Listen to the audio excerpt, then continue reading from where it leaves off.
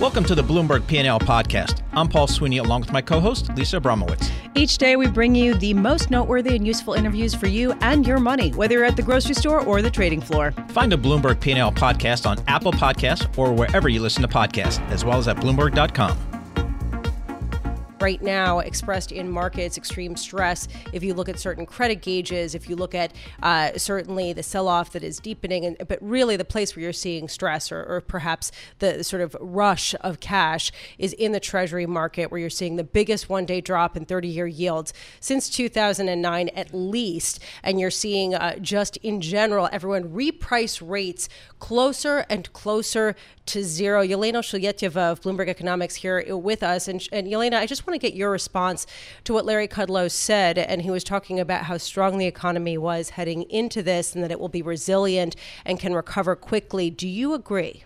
Well, we agree with him that it will be temporary in a sense that with the current policy response, the slowdown will soon transition into a contraction, and therefore the slowdown part will indeed prove temporary. But back to your question, is the economy strong enough going into that? I would say that the latest payrolls report did show that the economy had some strength, and this is the key premise for us to think that we will not dip into a recession. So at least our base case scenario. But the numbers today did not, they were not as strong as it was looking at the first glance. So first of all, the number was inflated by the construction sector hiring, which was mainly due to weather, which was very warm during this winter. So if you see this reversing in the spring, this will exacerbate the slowdown that will cause the services sector to slow down as well. So I would say, yes, the economy is relatively strong, but the response should be quick and not targeted. It should be a massive response if we want to avoid the recession. Lisa, we're also very fortunate today to have in our Bloomberg Interactive Broker Studio Mike Collins joining us. Mike is a senior investment officer and senior portfolio manager for PGIM Fixed Income. Mike, thanks so much for joining us here. You guys have, I'm going to call it a gajillion and $1 under management. You see the markets on a global scale. What are you seeing today and over the past couple of weeks? Yeah, well, you're finally starting to see the capitulation phase, right? Okay. Up until just a couple days ago, as we're talking to our high-yield traders and portfolio managers in all of our different credit sectors, and we said, listen, what can you buy cheap? And they said, there's no real forced selling yet. There aren't that many opportunities, as much as you would think, given the widening we've seen in credit spreads. But I think that's changing a little bit on the margin here. And we're actually in the mode of looking for opportunities to add risk here, right? To Elena's point, I mean, I think there are a few big considerations. One, the momentum we had in the economy was really solid. And every data point we get kind of reveals the strength going into this. Two, there's already been a lot of monetary stimulus, and there will be more. Interest rates for corporates are much lower. Leveraged loan issuers and borrowers see their funding costs automatically go down, right? Because their yields are based off LIBOR. So they go down instantaneously, right, to reduce their interest expense. Three, there will be a huge coordinated global policy response above and beyond what we're seeing from central banks. And four, these things tend to be seasonal. This isn't like '08 where you never saw the end game, where people were worried that maybe this is a 1930s Great Depression and it lasts 10 years. Here, there is some seasonal aspects to this type of virus. So I would bet in 6 months, you're going to look back and say, wow, I wish I bought more stuff in the February and March of 2020. Mike, before I dive into exactly how you buy this dip and what gives you confidence that you're not catching a falling knife, I want to take a bigger picture question about what Larry Kudlow was talking about and the fiscal response. I mean, what is the potential risk here that there is not a sufficient fiscal response and that something that's temporary becomes something much more permanent as companies run out of money and are unable to finance themselves at costs that are feasible? I mean, I'm looking at American Airlines borrowing costs going from less than 3% to more than 11% in a matter of days. How do you sort of stave off that risk? Yeah, so there are two big risks, right? One is that you actually have a big earnings contraction here, right? So the EBITDA or cash flow part of the leverage statistic, debt to EBITDA, really plummets and your leverage goes up and you do get downgrades and you do get funding stresses there. Two is a liquidity risk in the markets, that you do get more capitulation and people panic and get out of the markets in big size. And we really have not seen that yet, right? We've seen some big redemptions out of ETFs and high yield and loans. Investment grade credit have generally, until the last day or so, seen big inflows as their yields are at new lows and their prices are up significantly. If there's a lot of forced selling, which we really have not seen yet, then people have to scramble and raise money. And even the highest quality bonds, even the best securities, go down in price because you need to sell them to raise money. So, Yelena, Bloomberg Economics, your base case is not a recession. What are the data points that you're looking at that could push you into recession scenario? What are the key things you guys are looking at? Sure. So we recently downgraded growth forecast to just 1% in the first half of the year in terms of GDP. We were above 2%, I think, just before it all started. So I think we need to look at how growth is evolving. So if we get to a stall speed for year-over-year growth in the vicinity of 1.5%, that's where this is a tipping point, basically. So if growth slows down below that, that basically passes the point of no return, and we will go into a recession. So that's why, I think policy has to be more proactive. Look at what the Fed did. They were proactive. They cut rates. So you weren't necessarily impressed by what you just heard from Absolutely Larry Kudlow. not. I think it does require a massive policy response, not a targeted one. While they're looking at the data and collecting all of the data that he was talking about, the Fed will have to cut to a zero low bound. And how much ammunition will they have left? So the earlier the fiscal response comes, the better it is. So I want to, Mike, get your sense here, because right now you talked about liquidity pressures, that we haven't really seen it so far, that we actually saw inflows to investment grade credit. The high yield bond outflows have been controlled. Trading in the market has withstood it. Today, however, we are starting to see a little bit of a different tone in markets. What are you looking for, and how close do you think we are to some sort of liquidity event? Yeah, I think we're still far away from that. I mean, even this morning, we are seeing people looking for offerings, looking for bonds to buy, right? I mean, we've instructed our high yield team to really try to be aggressive here and buy our favorite higher quality high yield bonds at much wider spreads and much lower prices. And believe me, it's been much more difficult than you would think based on what you see on the screens, right? Bid offer spreads have widened, and we still see credit investors recognize that low interest rates are probably going to be here for a long time, right? Right now, the Fed funds futures market are basically pricing in a zero funds rate for the next year and a half or so. And in that environment, again, if there's a dissipation in the spread of the virus, and if there's any stabilization in growth in 6 months from now, that reach for yield will be dramatic. And you are seeing people looking to buy on these dips still in the credit markets, at least in the higher quality credits, and we're in that camp. So, Yelena, if it is up to the central banks, we've seen the Fed be preemptive. What are you seeing around the world? Is there coordination there? Do you think there needs to be more if the fiscal maybe is not on the front burner right now? I'm not a big believer in that, actually. If it gets to a credit crunch and things like that, yes, central banks will need to coordinate some sort of currency swaps and other tools that they engaged during the financial crisis. But in terms of the policy, so we still have some ammunition left in terms of interest rates. So each central bank will do what they need to do for their respective economies. But, the fiscal policies, again, in each different economy will have to engage. So I don't really see that much in terms of what can be done in terms of coordination, rather than just agreeing that the response should be a big one. Mike, I'm struck by the idea that we are looking at bigger companies still having access to credit markets, and we're looking at the prospect of small to medium size businesses not having the same sort of financing function, whether banks are hoarding cash, whether their inventories go down, they have to hold more capital in order to preserve their capital buffers. I'm just wondering, from your perspective, there's been all this money raised in the private debt markets. Is this going to be an opportunity, or is this going to be another risk factor as we start to see weakness in some of these portfolios? Yeah, I mean, we've definitely for a long time now been concerned and raised some concerns about the huge influx of money into private debt strategies.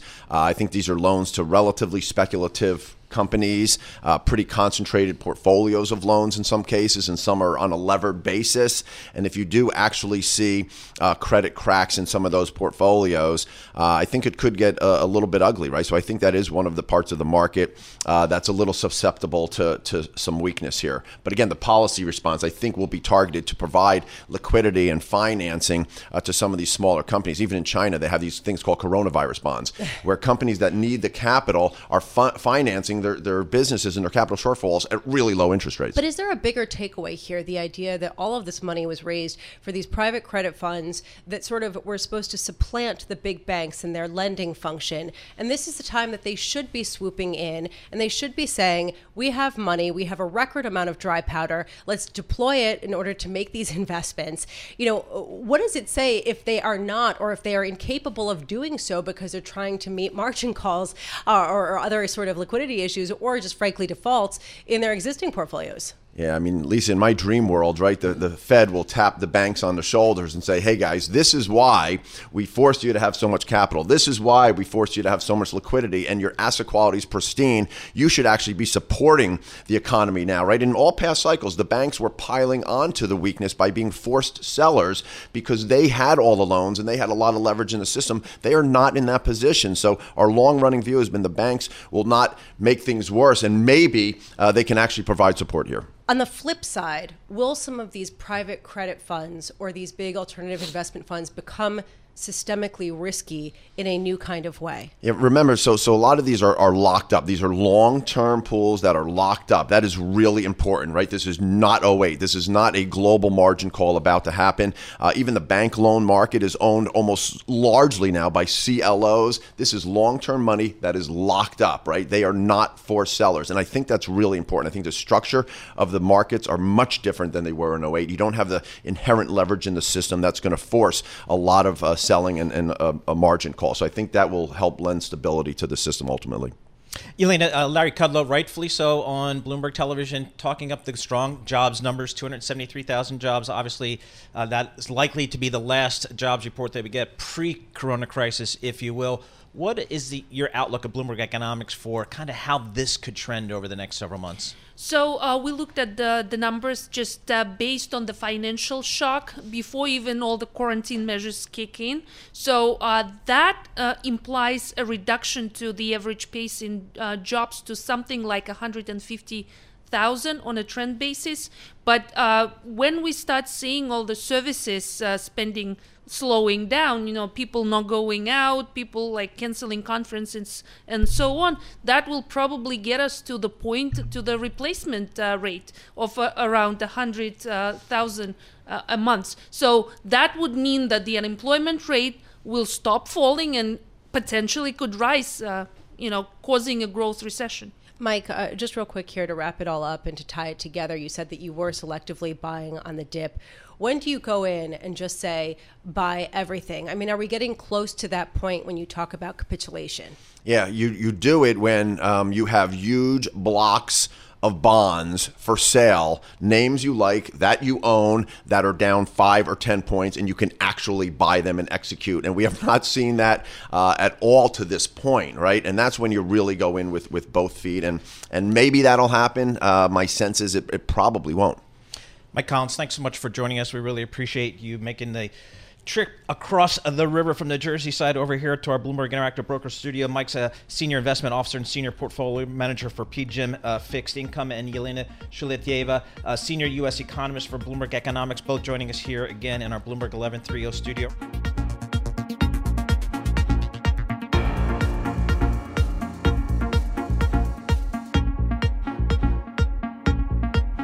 right now in focus, we're looking at markets. They're clawing back some of their earlier losses, so we're not seeing as steep of a decline, actually a pretty significant pairing of the loss, still solidly in the red. The S&P down 1.8%, NASDAQ down 1.7%. Oil, however, very much in focus, with crude prices absolutely tumbling down at one point more than 7% after OPEC Plus did not come to an agreement on production cuts. OPEC, remember, agreed to production cuts alone.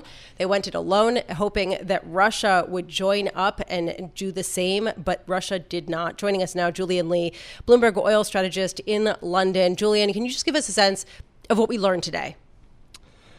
I think that we've learned that this is an organization that appears to be in complete disarray. What OPEC said yesterday, sort of late afternoon, was that they were proposing a cut of 1.5 million barrels a day, of which the OPEC members would take 1 million and their non-OPEC partners would take the other 500,000. That cut would last throughout the second quarter, so till the end of June. They then sort of hastily got together in an informal gathering in the evening and issued another press statement later in the day to say that, in fact, they were going to propose that this 1.5 million barrel a day cut be extended to the end of 2020. None of these discussions involved Russia or the other non-OPEC members. The Russian oil minister arrived back in Vienna today for a meeting that was scheduled to start at 10 o'clock. It eventually started at round about 3 p.m. He spent the time before that in bilateral meetings, mostly with Saudi Arabia's oil minister. We hear that in the last 15 minutes or so, the meeting has broken up without an agreement. And this is, I mean, in some senses, this is even worse than it sounds for OPEC and its allies, because their current agreement to cut 2.1 million barrels a day expires at the end of this month. And so without an agreement, at least on paper, those 2.1 million barrels are going to come back onto the market. So not only are we not going to get a deeper cut, but we may well get oil coming back. So, Julian, it just begs the question, how did we get here? There was a time when OPEC or OPEC Plus was pretty cohesive, able to push things through. What's changed here? I think that's a very good question, and I think it's very unclear at the moment what has changed. Ministers and their delegates are being very close-mouthed at the moment. They're clearly dealing with a situation that none of them likes being in. I think that perhaps what has changed is that there are very different views about how to deal with a crisis that is created by a collapse in demand. Saudi Arabia wants to make a corresponding cut in supply to try and balance markets, to try and prop up prices a bit. The sense that we're getting coming from Russia, and it really is only a sense, is that they don't feel that is perhaps the right response, that what the world needs is a period of lower oil prices, hopefully to stimulate some demand, whether that is final end user demand or whether it is countries like China buying more oil to put into stockpiles. And there may be a real philosophical difference around how you proceed in an environment like this. There's also a question about whether OPEC has completely lost control in every way, because ultimately this is not a production issue. This is a demand issue. And there's going to be a decline in demand that we've seen escalate as travel gets rearranged and as global industries do start to slow in the wake of the coronavirus. I'm just wondering, from your perspective, how that sort of factors into the calculus here, the idea that even if they cut production a lot, it may not make a material difference in the short run. Yeah, I think that is a real concern, and I think that's one of the Russian concerns. You know, the view is that yes, there's going to be a very significant hit to oil demand. We can see that happening already, but the view perhaps in Moscow is that, bad as it may be, it is going to be temporary. You know, this is not a structural change in demand. This is a response to a very specific in this case, virus outbreak. But it is something that will have an end, and demand will return. And I think this perhaps is part of the difference that is emerging. So, Julian, I've heard some conspiracy theories out there that this might be Russia maybe trying to put additional pressure on the U.S. shale industry, given the precarious financial position of many of the producers there. Does that ring true to you at all? I don't know. I mean, I think it's always tempting to find conspiracies to build around anybody's position. Another country that may have desires to cause damage to the U.S. shale sector is Iran, but Iran has been wholeheartedly behind output cuts. I mean, it's not going to have to make any because it's producing really only pretty much what it needs for its domestic consumption. But Iran isn't trying to engineer a collapse in oil prices to hurt U.S. shale. And I doubt that that's the Russian motivation. So right now I'm looking, just to reset here, crude oil absolutely tumbling. Crude traded on the NYMEX down to $42.75 a barrel. That is down by $3.15 just today. Giving you a sense, Brent traded in London at $46.82 a barrel. I'm wondering, what is the lower bound here for this demand side crash that we're seeing play out across markets? Well, I think we've had a number of analysts coming out with all sorts of numbers. I've seen numbers suggesting that prices will quite easily fall below $30 a barrel. I've seen people saying that we're in for a return to the collapses that we've seen in the past of really low double digits. And I think very much is going to depend on how individual producers respond to what appears to be a failure to reach a deal. Does this mean that Saudi Arabia is going to abandon its own output restraint? Are we going to see Saudi Arabia pumping more? That would certainly, I think, push prices down. If we continue to see restraint within OPEC, that may give a little bit of support to prices. But I think that the really big issue at the moment is just how fast and how widespread the collapse in demand is going to be. And that is still an evolving picture as this virus spreads around the world. Julian Lee, thank you so much for joining us. We really appreciate your thoughts here. Julian Lee is oil strategist for Bloomberg News, joining us on the phone from London.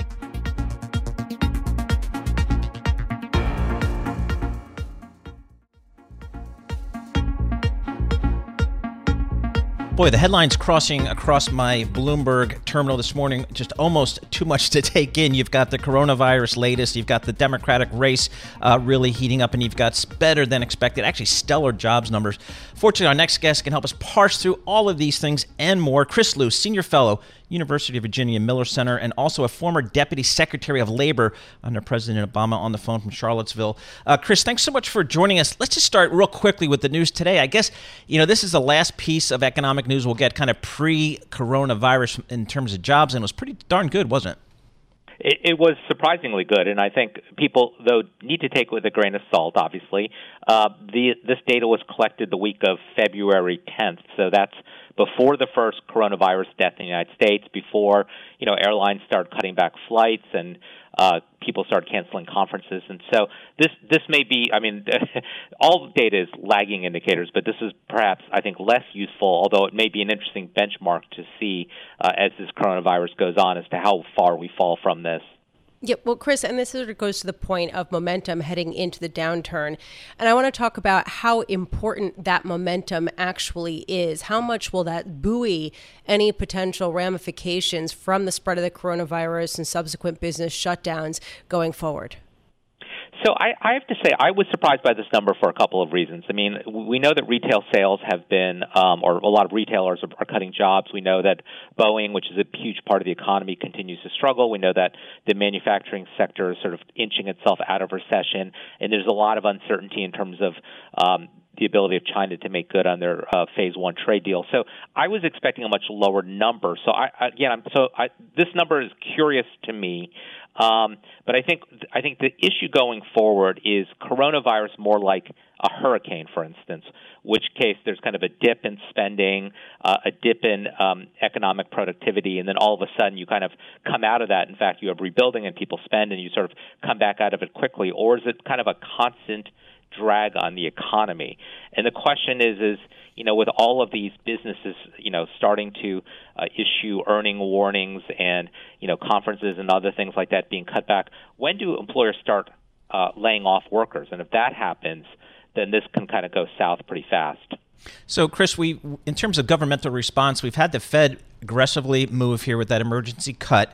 And, the market's discounting even more rate cuts coming up maybe as soon as the next meeting. We had Larry Kudlow on Bloomberg Television earlier, and Jonathan Farrow from Bloomberg Television was really pressing him on maybe some fiscal type of stimulus. And Mr. Kudlow didn't seem to want to go there. Yeah. What do you think needs to happen in terms of governmental response? Well, this is the problem. I mean, Fed rates are actually pretty low, historically low right now. We've had, $1.5 trillion of stimulus through a tax cut. And so right now we're facing budget deficits of $1 trillion a year. So a lot of the normal levers you would have as a government policymaker in a time of an economic downturn aren't really available to you at this moment. And the truth be told, if the issue is in terms of supply chains in China or people not traveling as much, it's hard to say what stimulus package could get those things up and running again. Well, let's talk about the concept of 0% overnight interest rates, because that seems to be what's increasingly being priced into markets.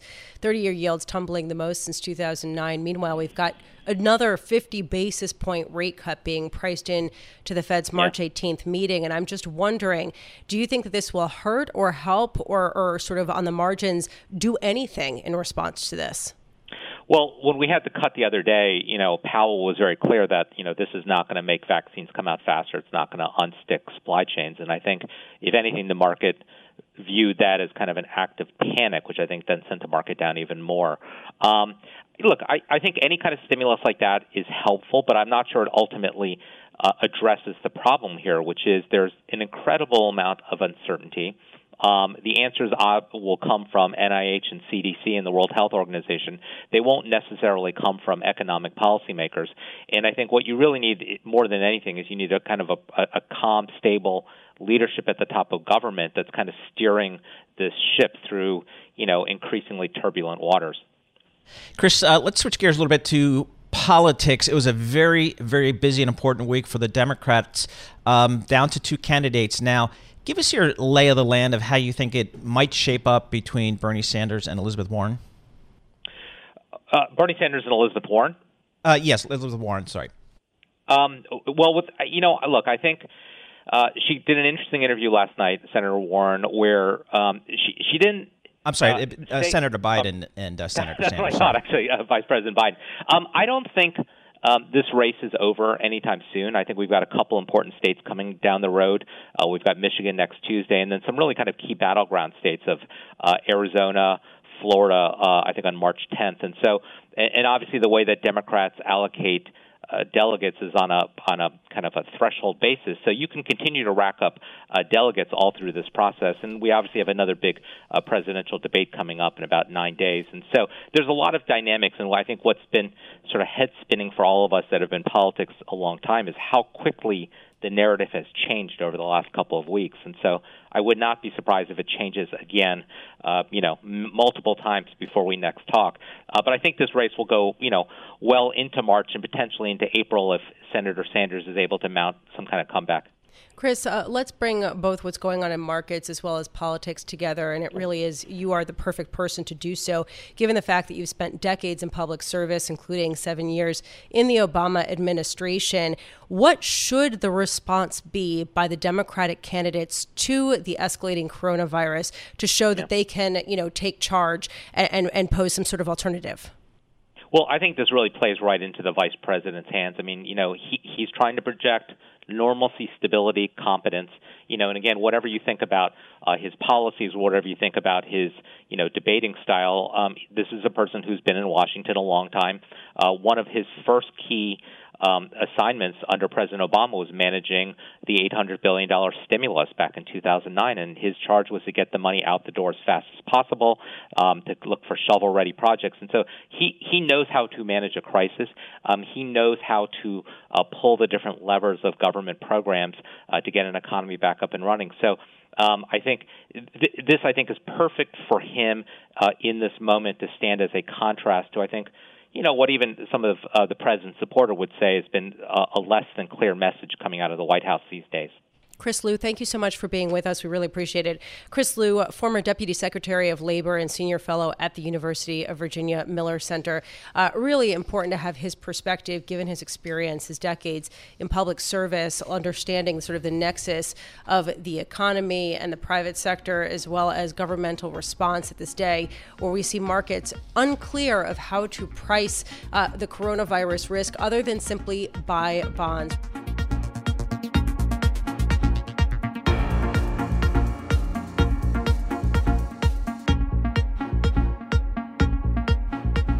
Well, as the coronavirus continues to spread globally, strategists, economists, and investors trying to gauge out what the economic impact will be ultimately.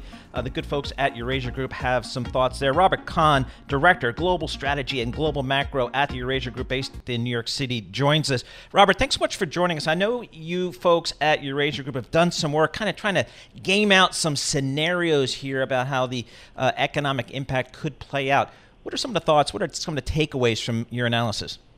Well, Paul, thanks for having me on the program. And yeah, we've spent a lot of time trying to provide more clarity on the political and the economic dynamics across various scenarios. We don't pretend to have great insight into the epidemiology. We leave that to the medical professionals. But we did take 3 alternative paths for the virus and then looked at the consequences of that. And the 3 paths, one is what we call a benign scenario, maybe mislabeled, maybe just an optimistic one, which is where the virus peaks within about 6 weeks. And that's based on a view that China and the other frontline states are able to contain it, and there's a very active strategy across the industrial world. We then also look at 2 more serious scenarios. One is where the peak in the propagation of the virus doesn't come to the middle of the year, to something like July. And then a third pandemic scenario in which the virus really continues to spread and propagate aggressively through the end of the year. What we find is that the political and economic dynamics are much more adverse in those second 2 scenarios, the July scenario and the end year scenario. And in a way, it's kind of intuitive that countries are, the politics in a lot of the industrial world are still kind of focusing on the day-to-day. There is a political resiliency to deal with this for a while. Firms can deal with supply chain disruptions for a period of time. But if this extends beyond the middle of the year, we see a lot more fracturing of the politics. We see a lot more pressure on supply chains, particularly in major companies and in the frontline sort of industries that are being affected. And we begin to worry a lot more about financial stress. And that's going to, of course, create some really big challenges for our leaders in terms of who to bail and who to fail.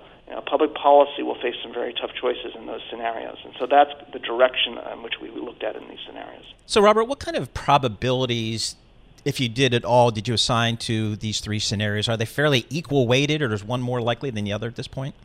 We tried to avoid putting specific probabilities on it because, as I said at the beginning, there's so many different views out in the scientific community and so much uncertainty now, not just about the spread of the disease, but also the lethality of it.